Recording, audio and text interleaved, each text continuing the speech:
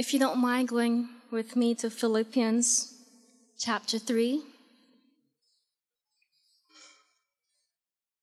And I'll begin at verse 7.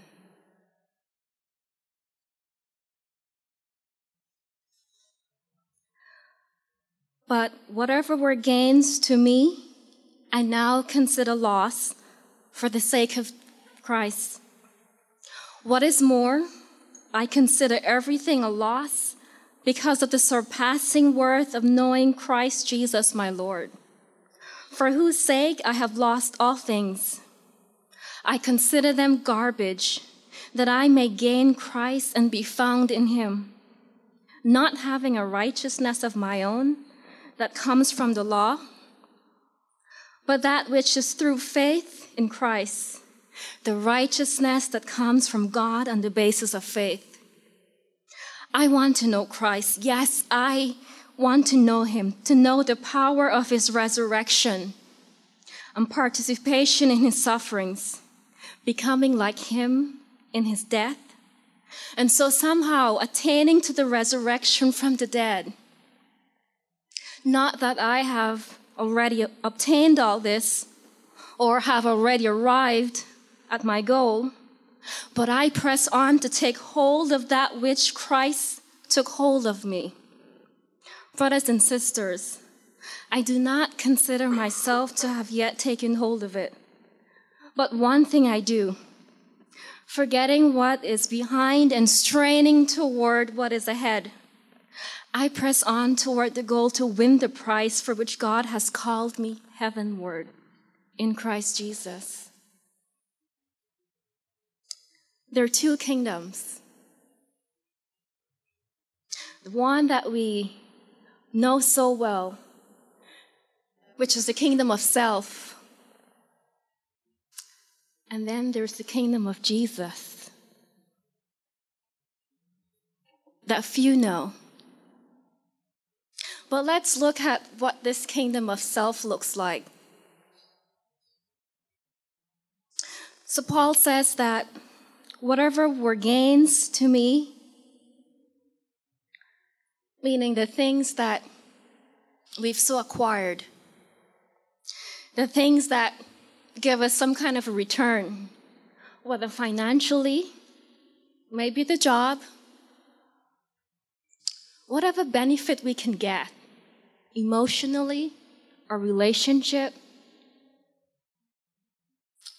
or some kind of return socially, something that we've nurtured and cultured and cultivated, that in our personal lives we are established, we're someone.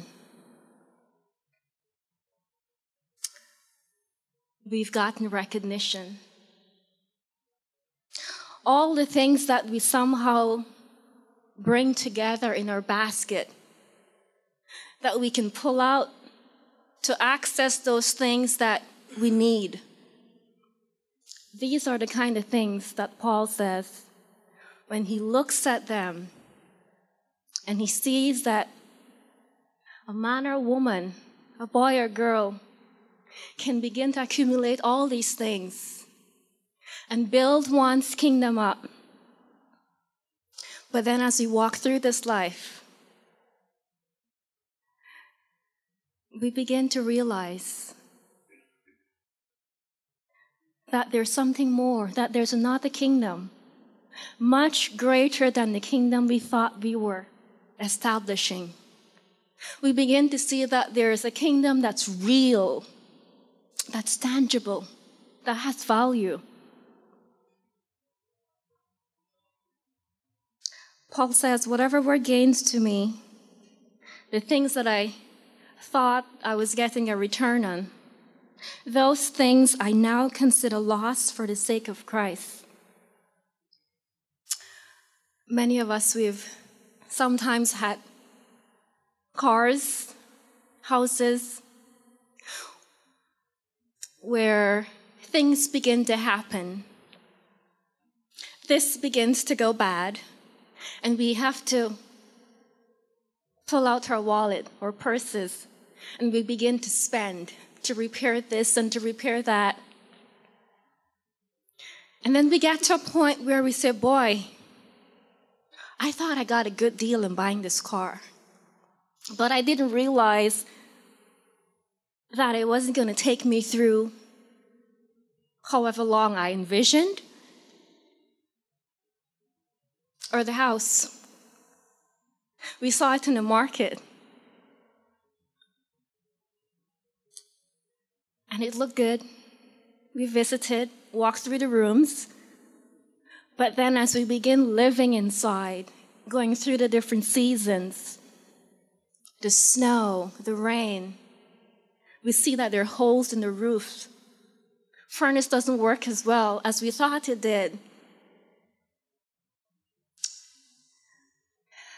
And they become such a liability to us. That's what Paul says. When we have our kingdom of ourself, and we've invested so much into this kingdom of self, money, time, energy,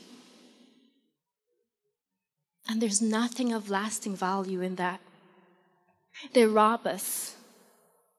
We expend so much, but yet they don't satisfy our souls.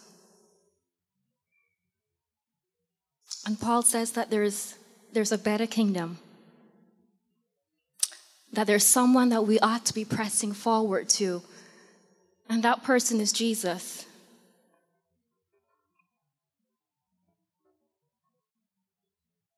His name is Jesus.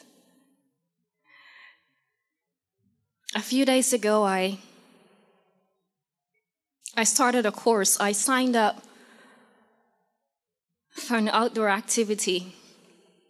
I didn't know what I was getting into. So this is zip lining. And so I started the very lowest course, and I got onto the platform. And as I looked at how the wires were, the gaps between, the spaces to walk along, I said, boy, wow, I think I want to turn back. I couldn't go back. And I said, no, you've got to go forward. So I don't know right now if any of you are in that place where you're like, well, I've signed my name on that line to say, Lord, I don't want my kingdom. I want you. And you're walking through life,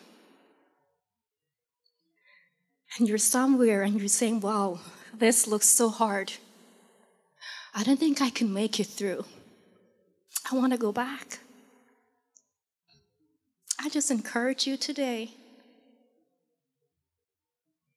that there's no worth in going back to a kingdom of self.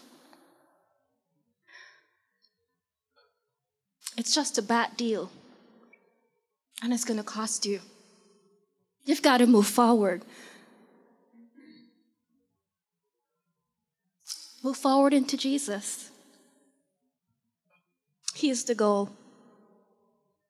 And you know what? I can't walk this walk by myself. I need you guys.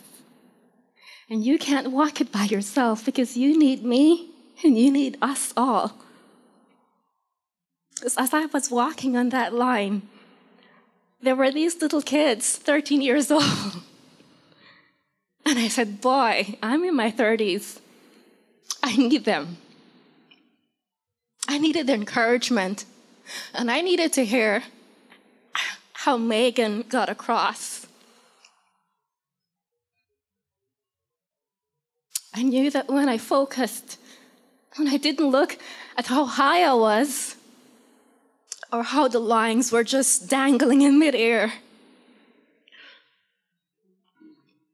So you don't need to look on all the bad things that's happening right now. You don't need to focus on the pain. You don't need to focus on all that the devil is doing and all that he's saying. You just keep your eyes on Jesus and on his kingdom. Press forward.